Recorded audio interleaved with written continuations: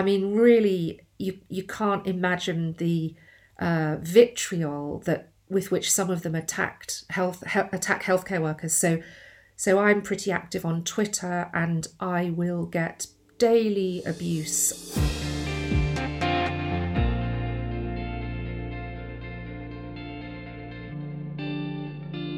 Welcome to this BMJ COVID podcast. I'm Fee Godley, Editor-in-Chief of the BMJ, recording this on Tuesday, 16th February 2021, as the vaccine rollout continues apace and calls grow for lockdown restrictions to be lifted. We await the government's plans to be announced next week. Nearly 16 million people have been vaccinated across the UK and rates of infection are falling, but schools remain closed. Travellers from certain countries must now quarantine for 14 days or risk 10 years in prison, a move characterised by one commentator last night as too much, too late. And there is still, shockingly, no proper support for people to self-isolate if they or someone they have been in contact with tests positive. With over 29,000 people in hospital with COVID-19, pressure on hospitals and staff remains intense. With me today on the line are Nisreen Alwan. Hi, I'm Nisreen Alwan from University of Southampton, Public Health. Partha Carr. Hi, I'm Partha Carr. I'm a consultant diabetes from Portsmouth. Helen Salisbury. Hello, I'm a GP in Oxford. And our guest this week, author and palliative care specialist Rachel Clark. Hello, I work in a hospice in Oxfordshire and also on the wards of my local acute hospital. Well, Rachel, thank you very much for joining us. It seems a very important topic that we've not yet discussed in any detail about palliative care. And I suppose my first question is, how is palliative care different in the era of COVID-19? Well, I think in a really profound sense, COVID-19 has changed everything. We, as a specialty, try to deliver care that is in part hard medicine. It's the right drugs for symptoms, it's the right interventions, but it's also part a presence and a relationship at the bedside that helps a patient approaching the end of their life feel as though they're supported, they matter, they're not alone.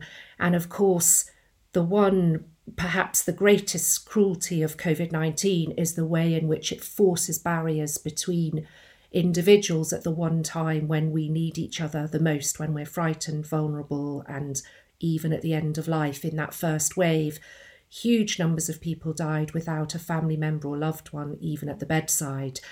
So I think all of those restrictions, PPE, the fact that there's a mask and a visor and a gown between you and your patients, the fact that visitors are not there at the bedside except perhaps in the final days of life, all of those barriers run absolutely counter to what should be the heart of good palliative medicine.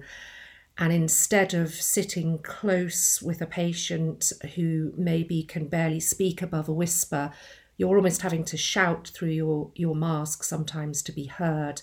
You're picking up the phone and having to talk to a relative, a loved one who you know is isolating themselves at home, and you're having to tell them through the telephone that the person they love is dying. And all of those barriers are just horrendous in terms of trying to deliver good palliative care. But I think that's the bad side. The good side is we learned very early on in the first wave that this was something crucial that we had to address as a matter of urgency. And so we've really tried to use every creative trick we can to surmount those barriers and still provide what's an essentially human and compassionate presence with our patients in need. And we do that through technology, through screens, through video recordings or live conversations with families. We'll record messages from loved ones. We'll read out letters that they email us, and we sit and read at the bedside. And we try to, in every way possible, surmount the barriers of the PPE, but it's tough, and it's required, I think, sometimes real superhuman efforts on the part of staff. And during this pandemic, staff, doctors, nurses, other healthcare workers have found themselves, I guess, in that role of having to deal with death and deal with breaking bad news in extraordinary circumstances to relatives. Is part of your role also, I expect, to support staff in the work that they're having to do?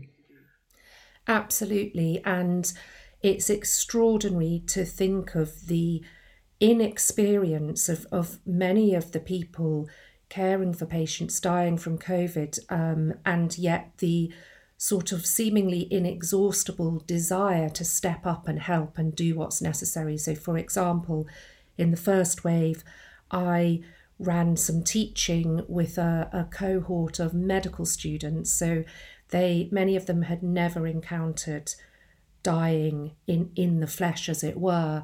And we talked via Zoom, because that was the only way we could do it, about how you handle those conversations. How do you conduct them when you know that the patient in front of you can't even see your face? All they can see is a mask and a pair of eyes.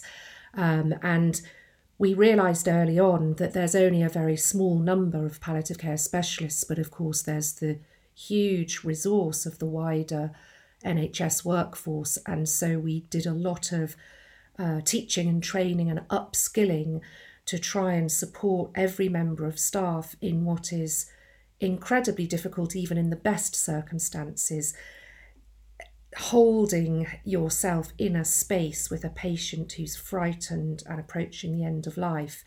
That is something many of us tend to intrinsically want to flinch away from, because it's daunting, it's frightening, you're worried about what if you get it wrong, it's upsetting. And we've tried to support staff and teach them the skills with which to have those conversations and actually look after yourself afterwards, which is a kind of, it's an easy, glib phrase to trip off the tongue, but it's tough in practice, and it needs real resources to support staff. Partha, tell us your experiences of palliative care, or what have you learned over the last year? I think in general we don't deal with death very well in hospitals. I think people really struggle with the concept. But the question I had for Rachel, every cloud has got a silver lining, as they say. Do you think this gives the opportunity to relook as to how palliative care should be viewed or funded, or etc.? Do you think there's a better realisation? Yes, 100%, Partha. And not only that, I think if we didn't use our experiences collectively in medicine of the last year to think very fundamentally about our whole approach to end-of-life medicine, then we would be failing. We're very easy we find it easy as clinicians to point fingers at someone else and say, you must learn from your mistakes, particularly politicians, you must do things differently next time. The same applies to us, and it would be a tragedy if we didn't use the pandemic to think absolutely from fundamentals about how we as a society and a health and care service are delivering palliative care in the future.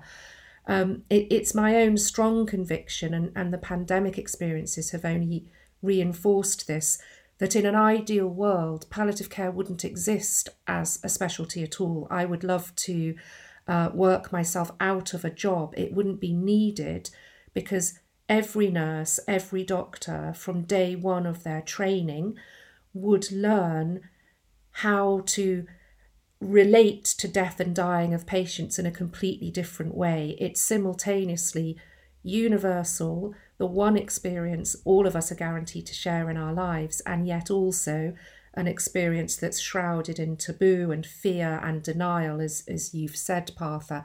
And as clinicians, we need to model honestly and without shame or embarrassment what it's really like having an intense and personal and intimate relationship with our patient's experience of approaching the end of our life, because it is difficult. You can't just say we must use the D word, we mustn't use euphemisms and think that somehow that fixes everything. Of course it doesn't. That's a glib response to denial of death. So yeah, a revolution, please, from day one of medical school. Rachel, I just wanted to go back to the families and their experience or lack of experience, because the thing that I think I found so upsetting in the first wave was this feeling that people were dying and their relatives had no opportunity to be there, to hold their hand, to say goodbye. Have we got better at this with the later waves of the pandemic? We absolutely have. I'm pleased to say. So there were some hospitals who went to extraordinary lengths in the first wave to invite family members into hospital, even into COVID intensive cares, so that loved ones could say goodbye to their dying relative. And I'm lucky enough to work in a trust where that happened. So even in the first wave, whenever we judged someone to be in the last days of life, we invited a family member in. But in no sense was that replicated up and down the country, and in a great many hospitals that didn't happen.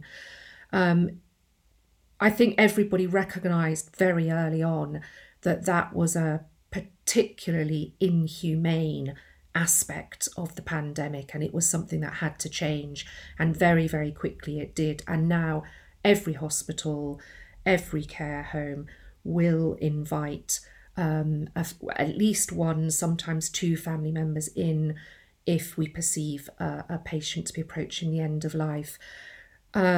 However, it's not as simple as that. Even this time round, sometimes if the patient is 90 and they have a 90-year-old spouse, then does that spouse risk their life and walk into a COVID-soaked environment to say goodbye to their loved ones? And that's heartbreaking. I've had conversations where, a mum has said to me, I don't know if I can come in and say goodbye to my dying mother because my husband is on chemotherapy for his bowel cancer. So if I say goodbye to mum, will I bring the virus into the home and kill my husband?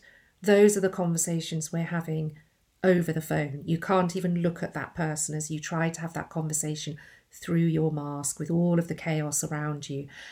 So it's very, very difficult. And the other aspect of COVID-19 that makes grief and loss so intensely painful is the fact that even after someone dies, all of the public rituals and ceremonies that traditionally we use as a society to support each other in our raw grief and help each other and make sense of it and frame it, they've all been obliterated by COVID. So the infectiveness of the virus dictates the modes through which we as individuals and as a society are allowed to grieve. There are no big funerals. There are small funerals. There are funerals being conducted live on Facebook and Zoom because that's the only way to bring families together. That extraordinary experience of a wake where families cry and celebrate and get drunk together and end up hugging each other in a sort of emotional stupor, they're not happening. And then, of course, even if a family member has visited their dying loved one, they have to self-isolate for 10 days after that. So you have a situation where somebody sits, holds the hand of their spouse of 60 years, goes home, and they can't even have a family member going in those 10 days. So there is, we talk in palliative care now about the shadow pandemic of complicated grief that has many psychological reasons to be difficult to resolve, particularly painful. And of course, there are over 120,000 families going through something like that at the moment. It's huge unmet need. And I guess what I would love to see in 2021 would be real resources, real commitment put behind addressing this shadow pandemic. There are thousands and thousands of psychologists, counsellors who probably have a reduced workload at the moment via Zoom. We could harness that and we could do real good. Really interesting, this conversation. When I first when I first knew that this conversation was about palliative care, I thought to myself, well, I'm public health, so I've got little to say about this. And actually, I'm just thinking now exactly what you're saying, Rachel. It's because we tend to think always in populations, in public health, not individual. And there is this big collective grief, that's happening to everybody. We over the pandemic, it's always, everything's reported. Deaths has been kind of the top statistics reported, and it's always numbers and statistics, and and the narrative about that has been very hurtful to the families directly affected, by deaths. And we tend to look at death in public health as an outcome, as a warning. We need to do everything possible to prevent deaths. And actually, this pandemic and this collective, over 100,000 in the UK, millions in the world, I think we should shift that.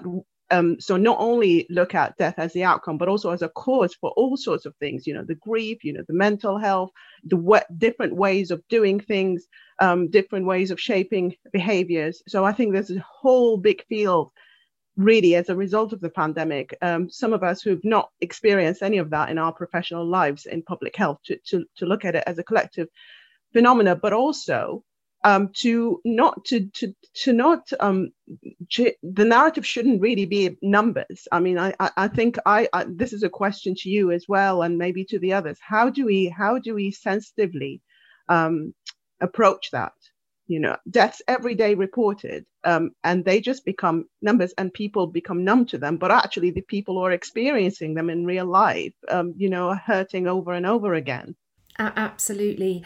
I mean, what you've just described is what we hear so often on the wards. I've had distraught relatives who have said to me, I don't want my dad to be tomorrow's statistics. He's not a statistic. He's a human being, because they know that their father is almost certainly not going to survive the night.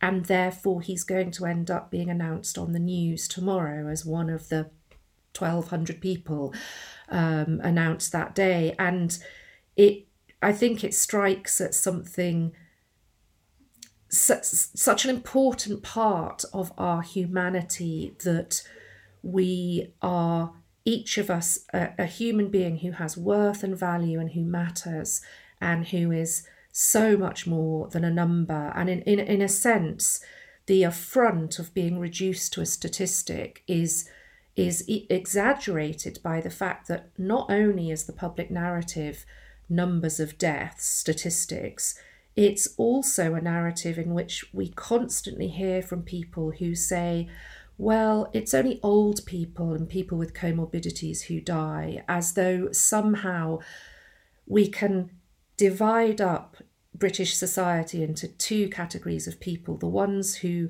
are worth saving, who somehow deserve to be saved, and then all those other people who are basically expendable and we can ignore them because they're old or they have comorbidities.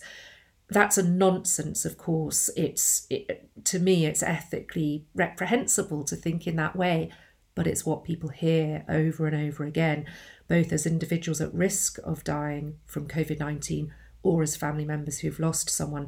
And I guess what I hope is, I think that in the same way that at an individual level, if someone is suddenly diagnosed with a terminal illness, they go through a traumatic experience, often of having to confront their own mortality.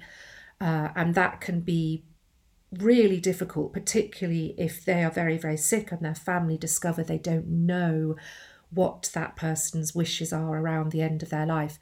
Well, so too, I think, in the last year, as a society, at a public health level, we have been forced collectively to confront death and dying like never before. And I think collectively we're almost going through an as a society, the trauma and the shock and devastation that individuals often go through when they receive a terminal diagnosis. And again, the real crime would be not to learn from that, to think about how we do things differently. And I think that's a challenge, but it's one that we all now in 2021 should be focusing on. Can I ask about, if you like, the grief associated with, and the loss associated with surviving a severe illness, or as Nisreen has drawn attention to, among others, the long COVID patients who are grieving the life they had before they became ill, and often it's a rather invisible and lonely journey. Nisreen, give us your thoughts on that. Yeah, I mean, while this conversation was taking place, I was thinking long COVID really only eventually got recognized because of the personal stories. People who are ill, had to share so much and they weren't all necessarily happy to share, but that they felt that was the only way to humanize the experience and to describe it, and then people could pay attention, and I did so as well, and I did share, and I wasn't really comfortable with that, but I felt that is the only way to but obviously that's different, because that's your sharing, and for the people who die, that's a different story. But also even for long COVID, I mean, even for people maybe who, there are people who share their stories following discharge from ICU or hospital, and, their journey of not recovering. But even that, you have this thing about society demanding to know how well you were before. Did you have any underlying conditions? How old you are? That is always the first question, and it is questionable that this is the case. That your story almost only matters because you were that very fit and healthy person. I mean, I had been interrogated by some people in the media about how much exercise I used to do before, how fit was I, before. And I think there is this, narrative about, what we discussed, about, I don't know. I mean, I don't know I don't want to say a word which is probably not accurate, but it is quite concerning. How can we tackle that kind of grading of human life, whether it's for morbidity or mortality?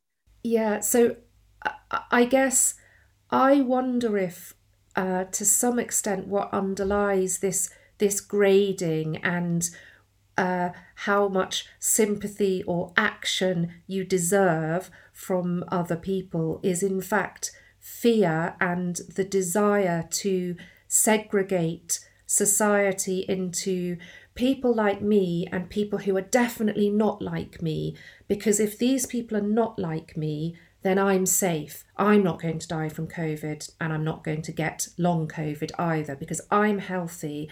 I'm not like those vulnerable people, so it's okay. I don't need to feel frightened. And I just think in general, if you're trying to understand peculiar human nature, it's a good rule of thumb to assume that people are frightened of something fundamentally.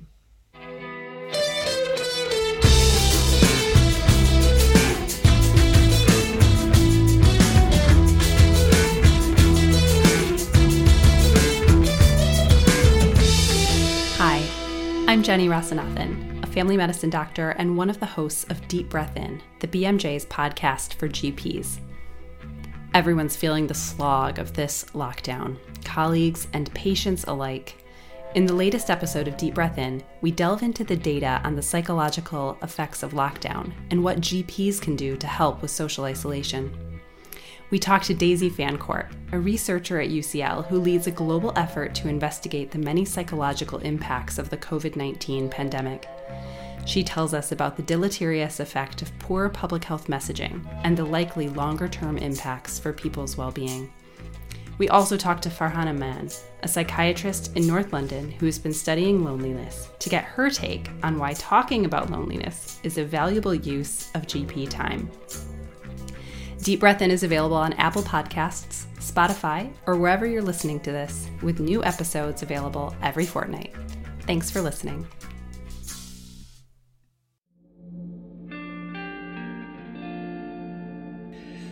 Can I ask a bit about the impact of all of this on staff? I mean, it's very clear that this has been an exceptional and an extremely difficult time for doctors and nurses and other healthcare workers for the obvious reasons. But there's been this added, and I think in many ways unexpected toll on staff, which has come because what was a real appreciation of what they're doing in the first wave has shifted to this frank abuse, denialism, and really unpleasant sort of doubts about their motives. And Rachel, you've written about this, and I'd also be interested to hear whether Helen, Nisreen and Partha have had experience of this or how it's been playing out for them. But Rachel, tell us a bit about what you've been seeing. Yes, well, you're absolutely right about the context is a workforce that has seen a scale and rapidity of death that's like nothing we've ever known in our professional lifetimes. So the sheer relentlessness of patients with the same symptoms, the same condition, dying in the same way over and over again, and often being cared for by staff who have been redeployed, who don't have experience of death and dying, and yet have been thrust into this environment that sometimes feels just saturated with death and with suffering.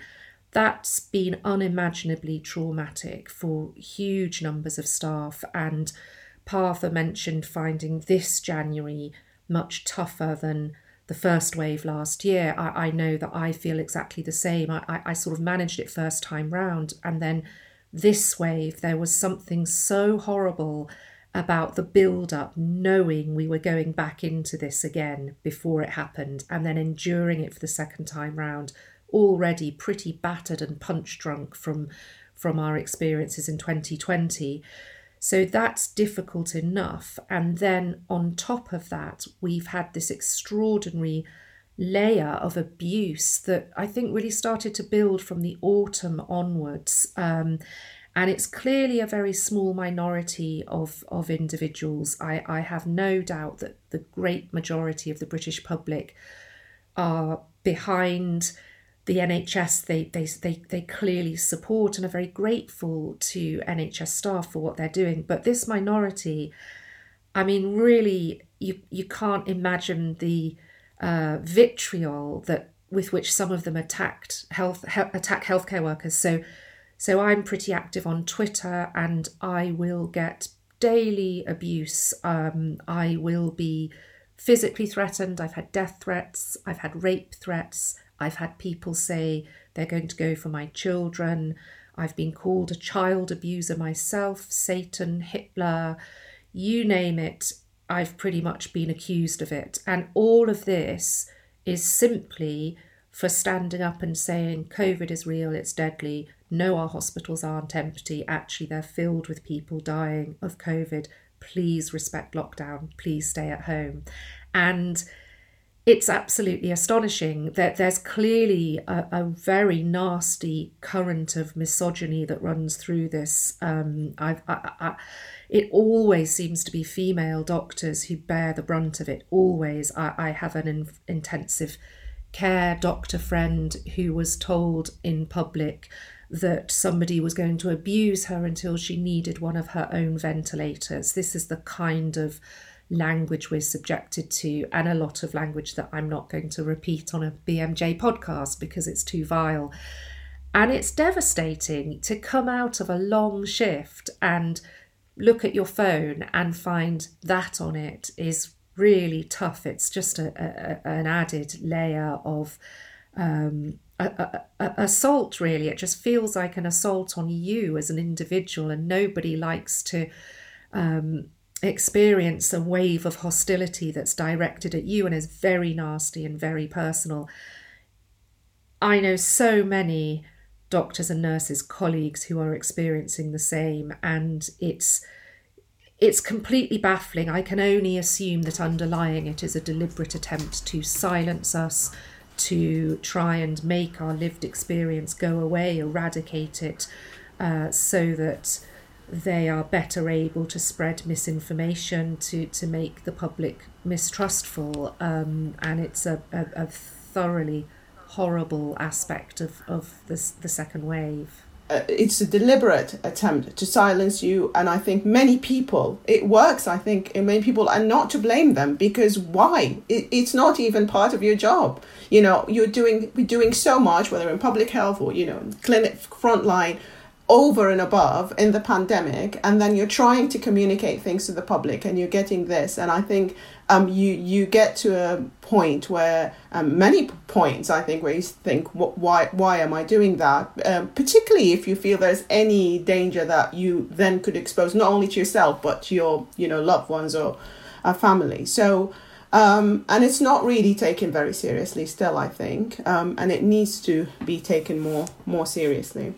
I would fully echo the whole thing about misogyny, because I'm quite active on Twitter, right? And I've had examples where I would say exactly the same thing and I would get very little pushback.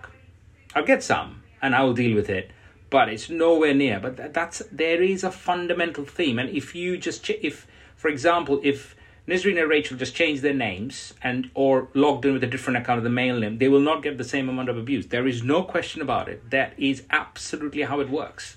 Nisreen, tell us. You're nodding, and what do you think should be done about this, Nisreen? This isn't if it isn't misogyny, and the abuse is really pretty unbearable and completely wrong. So what can be done about it? I mean, I think also there is an acceptance that we should accept it. So if you want to talk about something which is within your field, of expertise, and you're communicating something to the public in this very tense environment of the pandemic, that then, if you get these things, you just ignore them. But there is this thing about, well, it just comes with it. I don't know. And that's not just the, that's narrative even within the profession itself to somewhat, I think. And I think how we can change that, because why do we need to accept it?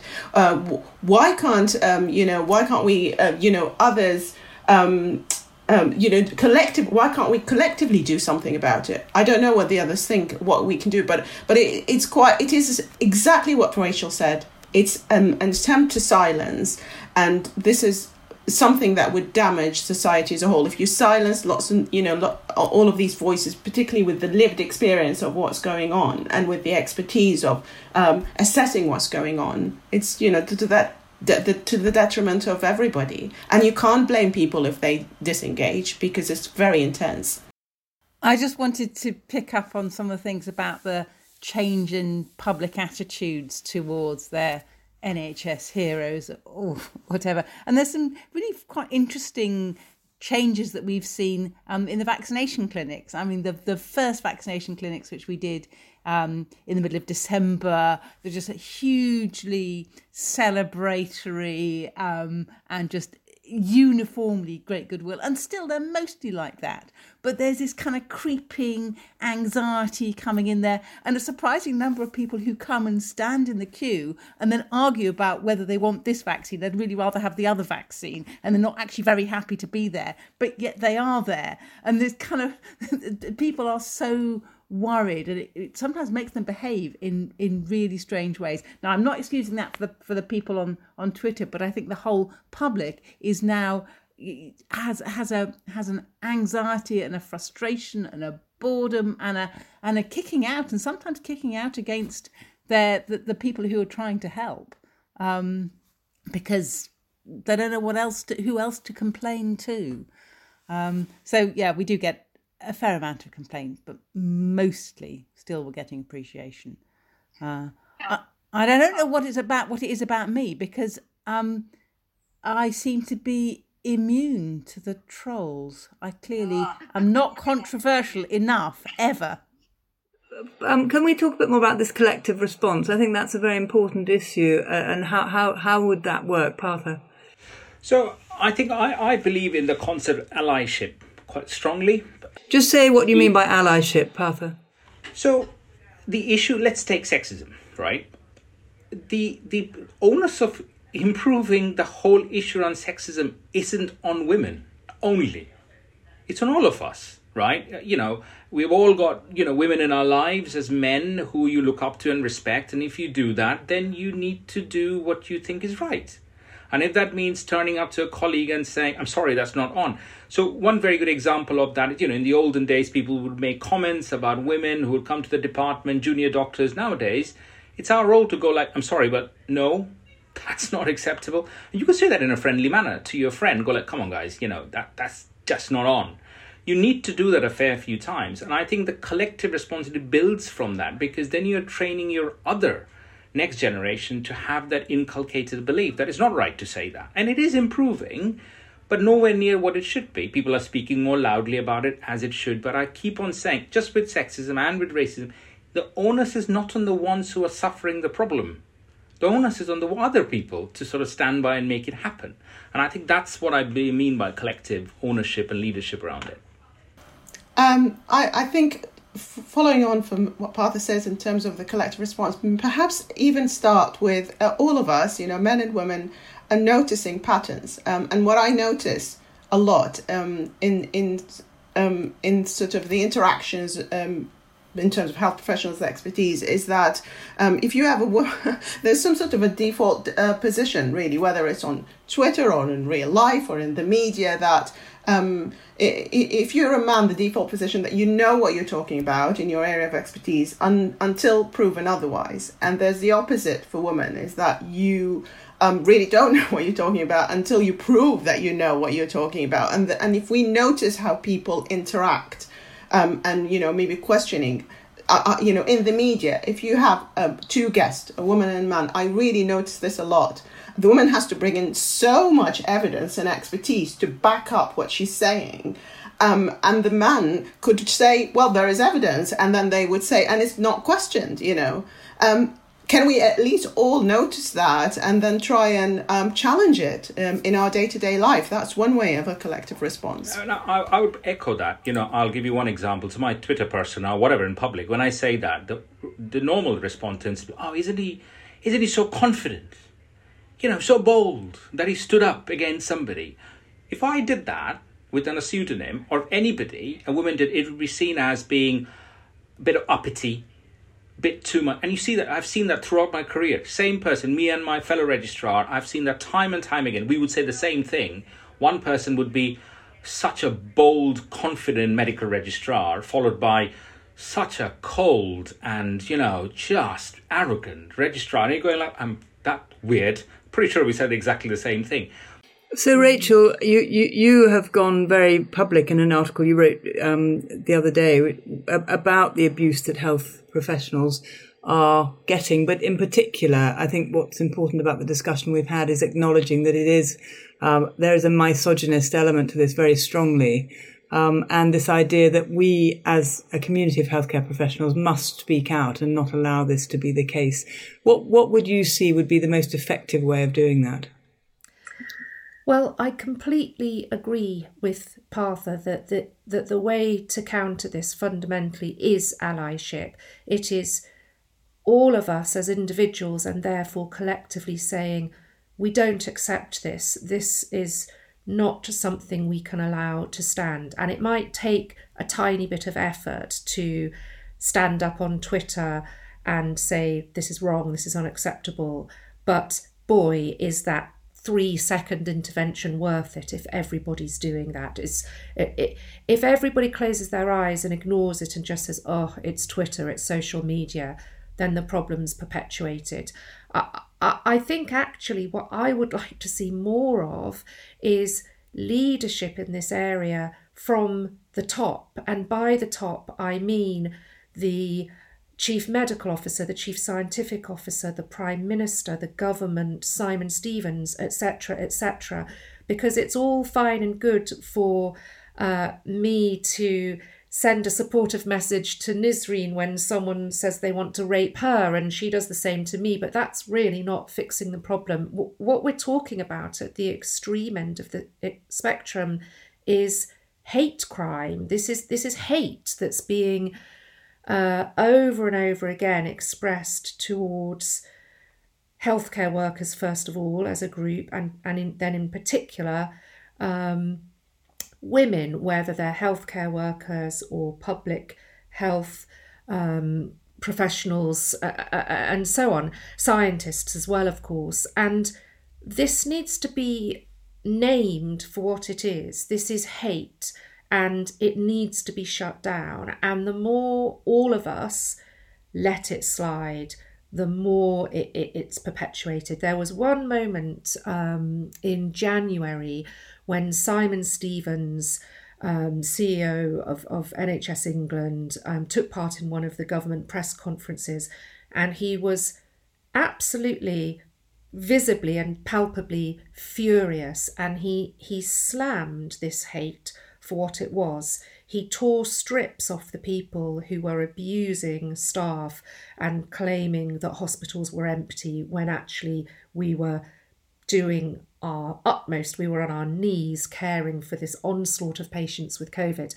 And I was insanely filled with gratitude at that intervention. It was the first time anybody with real power and profile had stood up in public and said, this is disgusting and it needs to stop. I haven't heard any other very powerful figure in public, whether government or NHS or, former Health Secretary Jeremy Hunt has been very vocal about many things in the pandemic. He too could be a really powerful voice on this.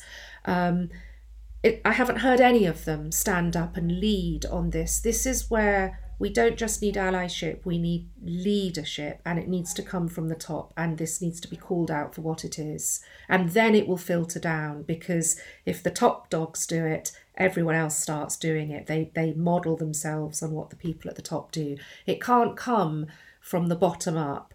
The people on the ground are people like me and Nisreen who are getting the abuse. So we'll do it, but it's tough for us. It needs to come from the top.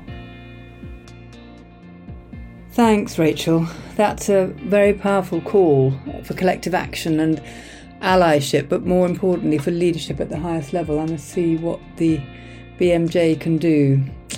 If listeners want to give views or comments on this or anything else raised during the podcast, you can do this via Twitter at BMJLatest or email editorial@bmj.com. My thanks to Rachel Clark, Helen Salisbury, Nisreen Alwan and Partha Carr. Next week we'll be discussing surgery during the COVID era. Goodbye, stay safe, and thanks for listening.